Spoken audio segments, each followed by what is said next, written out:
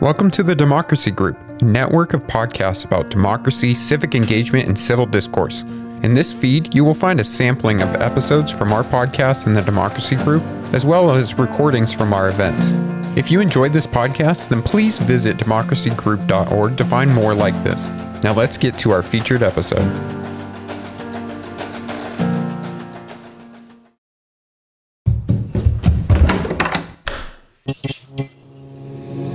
This podcast is part of the Democracy Group.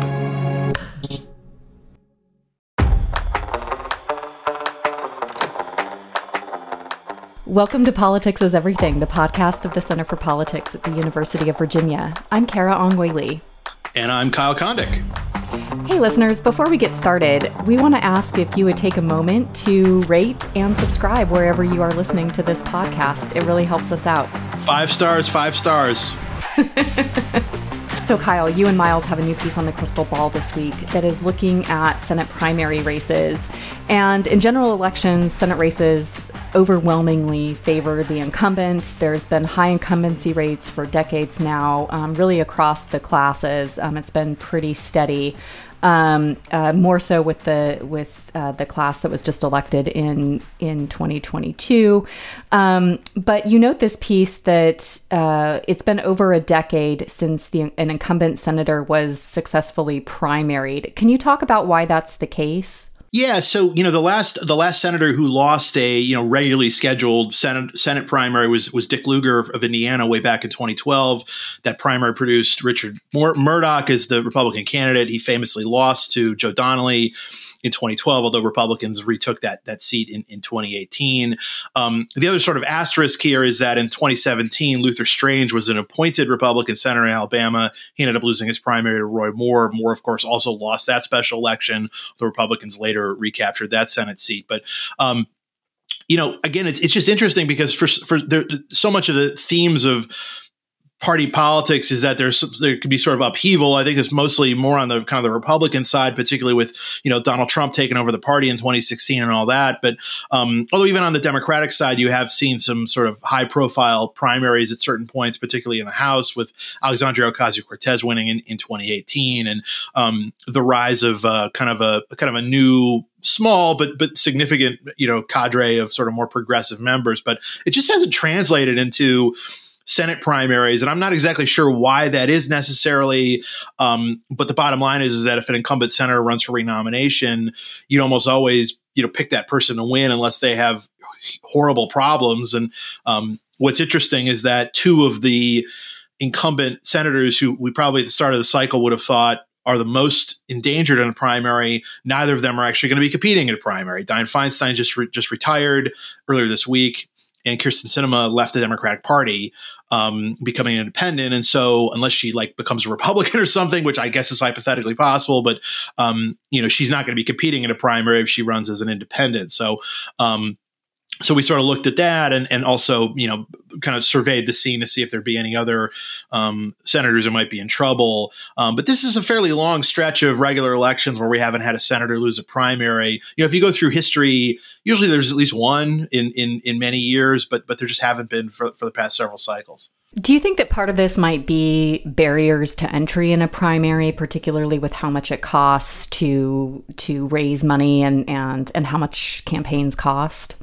Yeah, I think that's always a barrier to entry for candidates. Also, senators are sitting, statewide elected officials. They generally have had, obviously have had at least some electoral success because they've been in the Senate. Now, there are some senators who get appointed, and typically those folks tend not to have the same kind of power of incumbency, at least the first time around, as people who won election in their own right. And, we saw that with the most recent senator to lose a primary. Luther Strange, he was appointed. He had never actually been elected to the Senate. But there was also this sort of anti-establishment kind of spasm that happened on the Republican side, in particular, about a decade or more ago. And you did see some upheaval at that time. And again, you could sort of see that as sort of an undercurrent that maybe led to Trump in some ways, but it just hasn't necessarily continued. And, even with Trump out of the White House, the Republicans in Senate primaries still did fine in in 2022. And there's maybe one example that we can get into of someone who might be in trouble this time, but for the most part, these incumbents seem pretty fine, pretty good. And again, like you go back through history, the renomination rate for both House members and Senate members is, it's usually a pretty high percentage of those people who win. And when they lose, there's usually some good reason as to why they lose. I guess maybe the incumbents themselves wouldn't maybe think it's a good reason, but it's something that we analysts could say, oh, well, there was some sort of obvious problem there or strong challenger, what have you.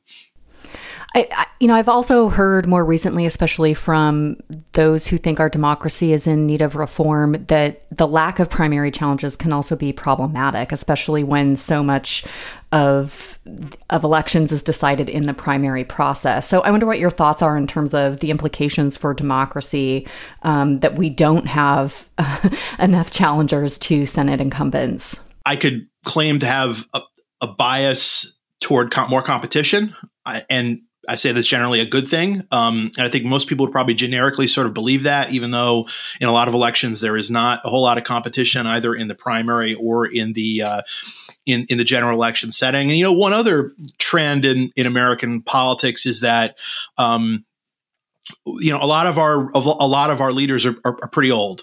And, that's sort of the argument maybe for term limits or that sort of thing. And I don't know if we necessarily want to go down that path today in our conversation, but, if you did have more competition, you might have these offices cycling over a little bit more. Although, it's interesting that while there are a lot of high profile older members, there is still usually a lot of turnover, particularly in the House, because there are constantly people retiring or they're running for new offices, or it's just that a lot of the turnover comes for sort of, kind of natural reasons, in that or rather it's the choice of the individual members as opposed to them losing. Although, of course, in like big general election waves, you'll see a number of, generally speaking, sort of the most vulnerable seat members, get knocked out, like in 2018 for the Republicans, or where the Democrats won. They knocked out, I think, a little over 20 incumbents, and they also won a relatively even number of open seats as well, or a comparable number of open seats.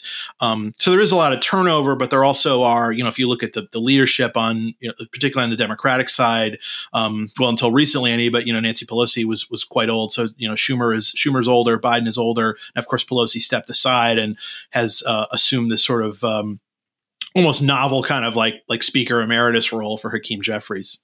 So you've already started to get into this, but Senator Dianne Feinstein, another sort of example of aging, and she made the decision to retire officially. She would have been probably vulnerable in this cycle, as would have been Kyrsten Sinema, who left the Democratic Party. Are there others that you see as potentially any other incumbents that you see as potentially vulnerable in 2024? Yeah, I guess one who stands out is Mitt Romney of Utah, first-term senator. Of course, he's on the older side, although he certainly doesn't look at, I guess, a life of clean living has helped him continue to be in, by all accounts, really great health. And he's probably one of the more impactful members of the Senate. He's someone who I think gets a lot of attention as a former presidential nominee, but also as someone who is willing to buck his own party on certain matters. But Romney hasn't decided yet whether he's going to run again. He probably will face some sort of challenge from the right if, in fact, he runs again. And honestly, as I sort of survey the scene and think, well, who would be likeliest to lose a primary? It's probably Romney. That doesn't necessarily mean I would pick him to lose or something like that. It's just that the vulnerabilities there are most obvious. But, in Utah, Utah's a pretty conservative state, pretty Republican state, but it's also not a state that's like crazy about Trump either. And, Romney has been pretty critical of Trump, voted to convict him in Senate impeachment trials. So again, there'll be room for a challenger, but whether that person would succeed or not, I think is an open question. One sort of just kind of process thing about Utah is that Utah was the site of an incumbent senator losing renomination a dozen years ago. Robert Bennett, long-serving senator, ended up losing in a convention because he finished third, and only the top two people advanced to the primary, and that's when Mike Lee first got elected to the U.S. Senate. And those rules have been changed since then. So even if Romney lost the convention, which he probably would, he lost it in 2018. He can still petition his way onto the ballot. I'm sure he would do that. And what ended up happening is he won like 70-30 in the actual primary. So that's something that's different now about Utah as opposed to when Robert Bennett lost again about a dozen years ago. Are there any other primaries that merit watching? There's some murmurings on the Democratic side that maybe Ben Cardin of Maryland would retire, or Tom Carper of Delaware. Carper faced a primary challenge in 2018. He won with about 65% of the vote, so it wasn't super close. If they run again, you would assume that they would win. There's been some kind of murmurings that one of the House members in Massachusetts could maybe challenge Elizabeth Warren out there. Massachusetts did have a very high profile Senate primary in 2020. Ed Markey fended off a then House Representative Joe Kennedy III. I mentioned that appointed incumbency is generally not as powerful as elected incumbency. Pete Ricketts, former governor of Nebraska, he just got appointed by his successor, Jim Pillen, who Ricketts had supported in the primary, to fill the Senate seat left behind by Ben Sasse, who is now the president of the University of Florida. That's one to watch. Charles Herbster, who was backed by Trump in the gubernatorial primary, ended up losing. Herbster's talking about running. So that's another one. And then you do have a few of these open seat primaries. California, you've got a few prominent House members on the Democratic side who are either running or are likely to run. But again, it seems quite possible that no incumbent senator will lose a primary. But there are some primaries to watch. I guess I would put Romney sort of at the top of that list. Again, that doesn't necessarily mean he's super endangered. I think it just also speaks to the fact that with Sinema and Feinstein not in the picture anymore, the sort of senators who are really vulnerable in primaries is it's just a shorter list, I think. I wonder if you can talk about some of the open seats, and I know that they're in various stages of competition at this moment. But what do we know, especially about Indiana? Yeah, so Indiana, that one might also basically be over already. Mike Braun decided to run for governor after just one term, so his seat is now open. It looked like Mitch Daniels, former popular governor there, might get in. He's sort of a more kind of classic kind of Bush establishment conservative. He was the president of Purdue for many years. He recently retired. Daniels decided not to run. Jim Banks, House member from the 3rd District there, he has essentially cleared the field. And so even though it is February of the off year, Banks is very likely to win both the primary and the general election there. And interestingly, he has gotten sort of support from across the kind of GOP spectrum. As soon as Daniel said he wasn't going to run, the National Republican Senatorial Committee, which historically has not taken that much of a role in primaries, but they came right out and endorsed him. And he has support from other players on the conservative side too. So Banks, I think, basically has this thing locked up. I mentioned California. That should be a pretty competitive race, and it could extend all the way to November 2024 because it's top two system out there. So 2 Democrats could advance to the general election. And then Michigan, that one is still in flux. I'd say Alyssa Slotkin, who is not actually announced yet, House member, on the Democratic side, she's probably the leading contender to be the Democratic nominee, but she may face real competition, and the Republican side is pretty hazy too. And of course, in states where you don't have, we have incumbents running for reelection, there's already a lot of chatter about who this is a year where Democrats are mostly playing defense, so there's a lot of chatter about who the Republican nominees are going to be in really all of these key states. West Virginia, Montana, Ohio, Arizona, Pennsylvania, Nevada, et cetera. So there could very well be hot primaries in all those places. They just wouldn't necessarily involve the incumbents running for re-election. So I want to continue talking about primaries, but switch gears a bit. We have not yet addressed on Politics is Everything changes by the Democratic National Committee, or at least their vote. They voted overwhelmingly on February 3rd to reshuffle the party's presidential primary calendar. I believe we did talk about this last December when President Joe Biden wrote in support of the proposal. But essentially, the Iowa caucus will be booted from the early slate of states, and primaries in South Carolina, Nevada, Georgia, and Michigan by this proposal would move up. South Carolina would be first, going on February 3rd, followed by New Hampshire and Nevada sharing the second slot on February 6th. And then Georgia on February 13th and Michigan on February 27th. I think, the goal, as we talked about, I think back in December, was to elevate the states that are more reflective of the Democratic Party's diversity.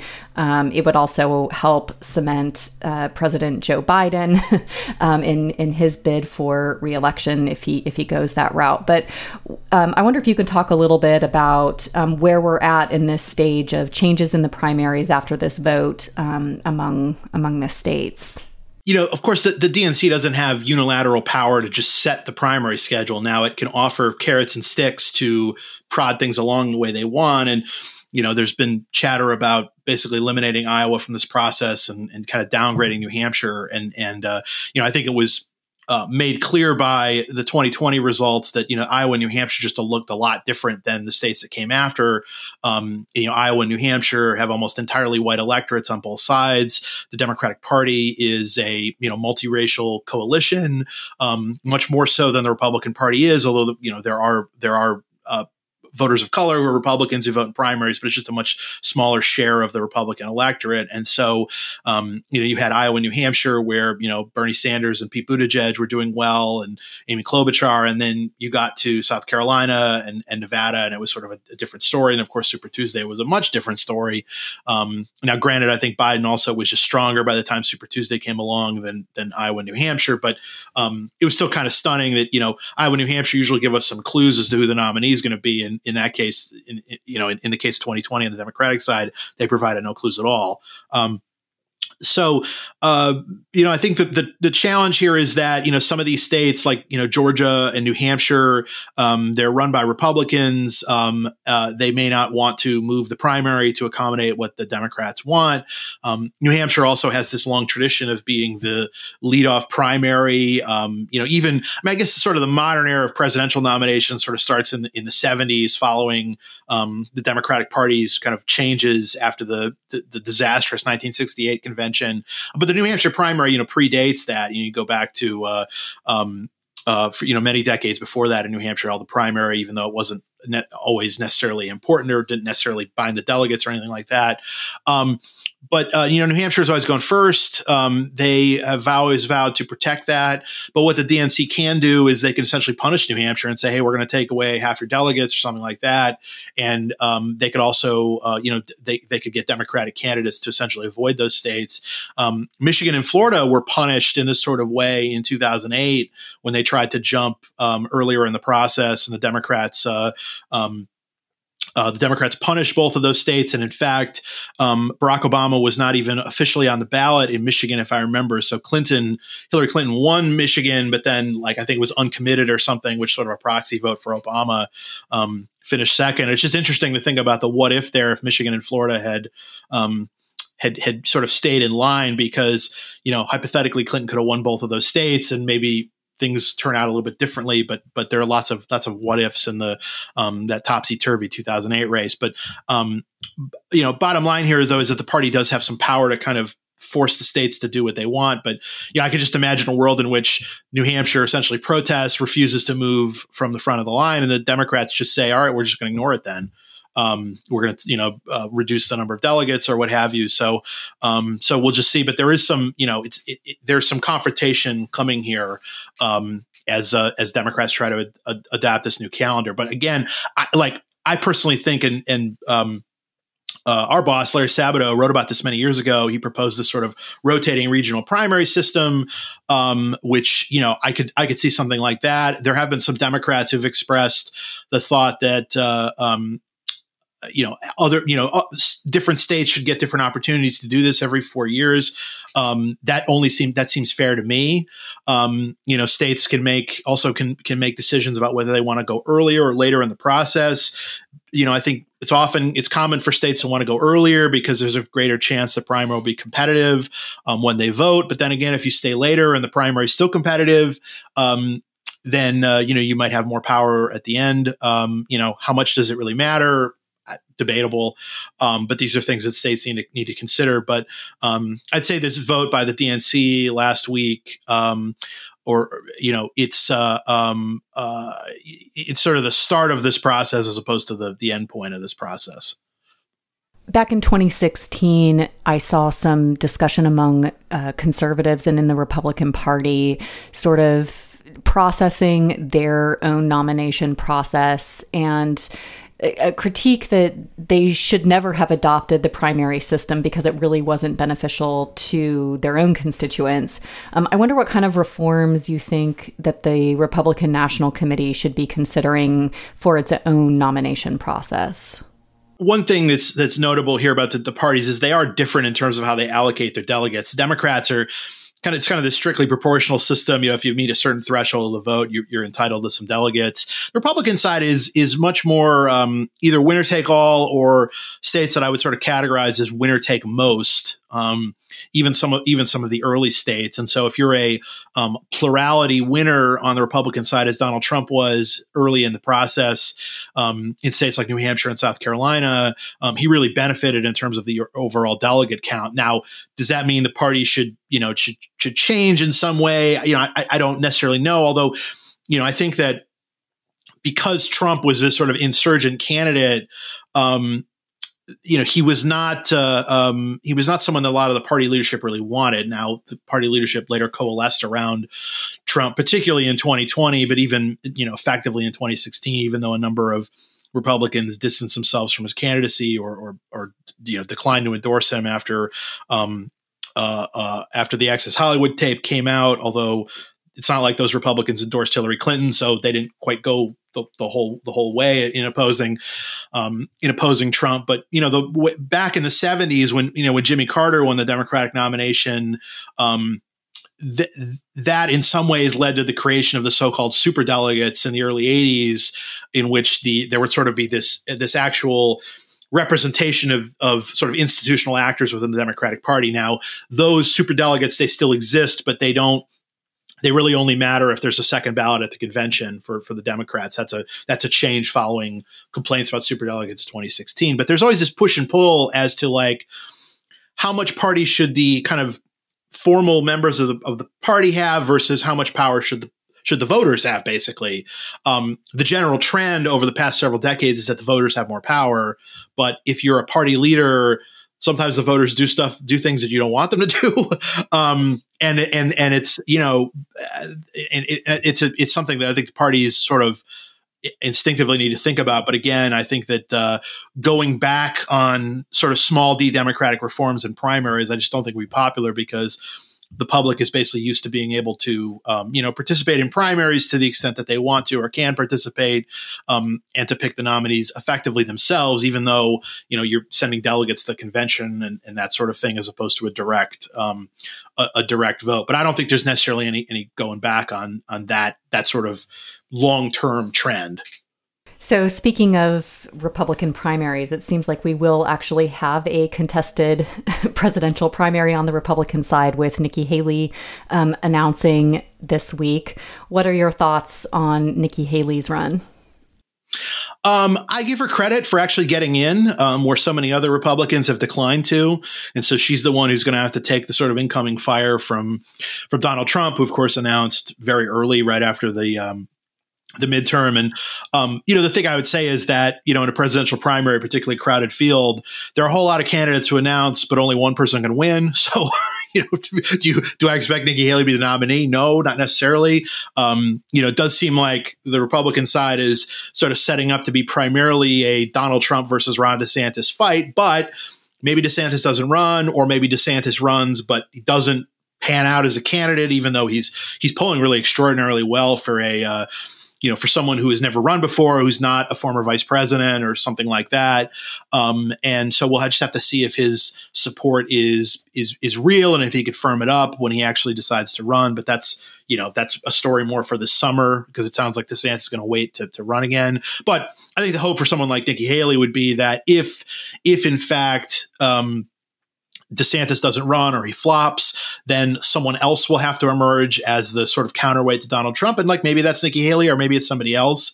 Again, I don't give her much of a chance at this point, but these things can change. And there can be this sort of trial and error period for voters, particularly in the summer and the fall of a primary, where it's like they're trying on shoes or something. They try that, in 2016, Trump was always there, but then Herman Cain had his moment, and Marco Rubio had his time, and on and on and on and on. Eventually, they just went with Trump, but and this was true in 2012 as well, when Republicans were looking for options against Mitt Romney. Rick Perry, Michelle Bachmann, others, kind of Newt Gingrich had their moments. Rick Santorum, they all ended up losing. But maybe at some point Haley gets her moment. It's just, I don't think it's right now. We have a Republican prime, try before you buy. Right, yeah, right. And you could just, you could return it at Whole Foods if you don't, if you don't like the sweater or whatever. But or your nearest UPS drop off location. Yeah, it is just interesting though that you do see that, and again, but it might just be that DeSantis and Trump have so much oxygen and are so strong that the other candidates are essentially just spoilers, which effectively could actually help Trump if his sort of base is sort of more solid than DeSantis's is. And that's, one of the polling quirks so far is that, Trump, if it's head to head against DeSantis, Trump may be losing, but if it's a bigger field that's offered to the voters in the polls, Trump is usually leading. So we'll see. And, it may also be the case that Trump himself is deflating, and that we're, that he's going to fall off, and then maybe it's DeSantis versus somebody else. And I find it difficult to try to game it out. But the one thing that polls just tell us is that there are really two really strong candidates right now, DeSantis and Trump. Yeah. And apparently that also doesn't include Ted Cruz. It seems like he is gearing up more for a Senate race. Even though Texas state law allows him to run for both, it seems like he's sort of ruling out a presidential run. There's always opportunity maybe to get in later. Although, you also have to remember, and there's been some talk about this in the press reflecting internal Republican conversations, that, if Trump is the nominee, this really is it for him. Because, I guess hypothetically he could lose and then run again in 2028. But you would think that if he loses in 2024, that it would be over. Or he wins again, and then he's constitutionally barred from running again in 2028. So you're going to have, regardless of what happens, you're going to have another round of a Republican presidential primary in 2028.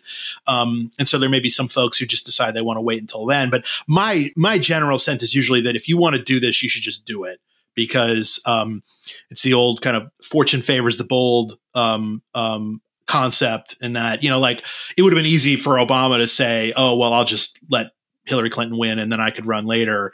But he decided not to do that, and he was right to jump in when he did. I think throughout history, if you wait, you maybe get left in the dust. Like Mario Cuomo, I guess, is a good example of that too, because he was hemming and hawing about running for president at a certain point. Then eventually he just lost re-election to the New York governorship. So I think if some of these candidates want to do it, they should just go ahead and do it. But there is another likely contested open Republican presidential primary coming up in 4 years. Obviously, if Biden wins this time, wins the nomination, there will be another open primary coming up in 2028 on the Democratic side too. So one last thing for this week, Alan Abramowitz also has a new article out on the crystal ball, and he examines data from the American National Election Survey from 2012 to 2020 and finds that there was a dramatic increase in liberalism among Democratic voters, and that the leftward shift was actually, during this time, was actually greater among white Democrats than among non-white Democrats. But overall, both groups have shifted to the left.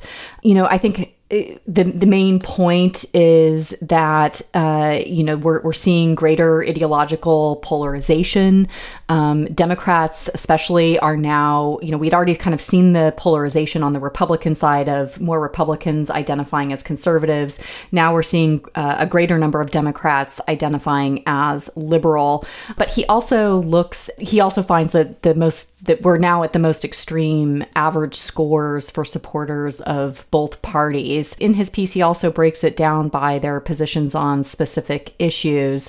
I think it's really interesting, that Republican voters have actually become somewhat more conservative on abortion, but they are less conservative on questions related to whether or not the federal government should provide support to Black Americans. For Democrats, though, there's just a greater leftward shift, both on government responsibility for jobs and living standards, support for Black Americans, and also abortion. What are your thoughts and takeaways from Abramowitz's findings? I think what Alan is trying to sort of respond to in some ways is this idea that as sort of white liberals kind of lead the way on the Democratic side, that they're sort of leaving, non-white Democrats, which, historically, particularly among Black Americans, is sort of the most rock solid demographic group for Democrats in the whole country, that they're sort of leaving them behind ideologically. And I think what Alan finds is that, there's more of a kind of a leftward shift amongst white Democrats over the past 3 presidential elections from 2012 to 2020. But also that non-white Democrats are also moving left at the same time. And so, there's some ideological distance there on average, particularly in terms of a person's own conception as to whether they're liberal, whether they consider themselves liberal or not. And it is true that in ideological self-identification, Republicans are likelier to call themselves conservative than Democrats are to call themselves liberals. And so the Democratic Party is much more of a coalition among people who think of themselves as both liberal, as either liberal or moderate.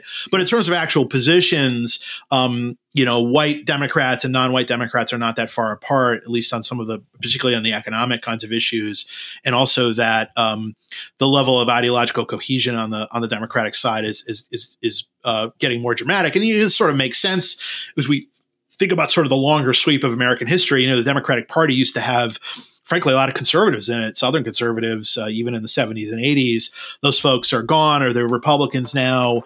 And the people who are left and the people who've been newly attracted to the party are more ideologically in tune with where the Democratic Party is. So there's some pretty striking kind of tables and figures in Alan's piece. So if you want to learn more about it, check it out in the Crystal Ball. And also Crystal Ball is free to sign up. Email newsletter, centerforpolitics.org/Crystal Ball. Well, thank you, Kyle. It was great talking with you this week. Thanks, Kara. Hi, podcast listeners. Thank you so much for tuning into this episode of Politics is Everything. Editing and production was done by me, Kara Ong Whaley. Our theme song is Let's Boogie by Chris Faze. You can learn more about the Center for Politics on our website at centerforpolitics.org. You can also follow us on Twitter at Center4Politics. Until next time.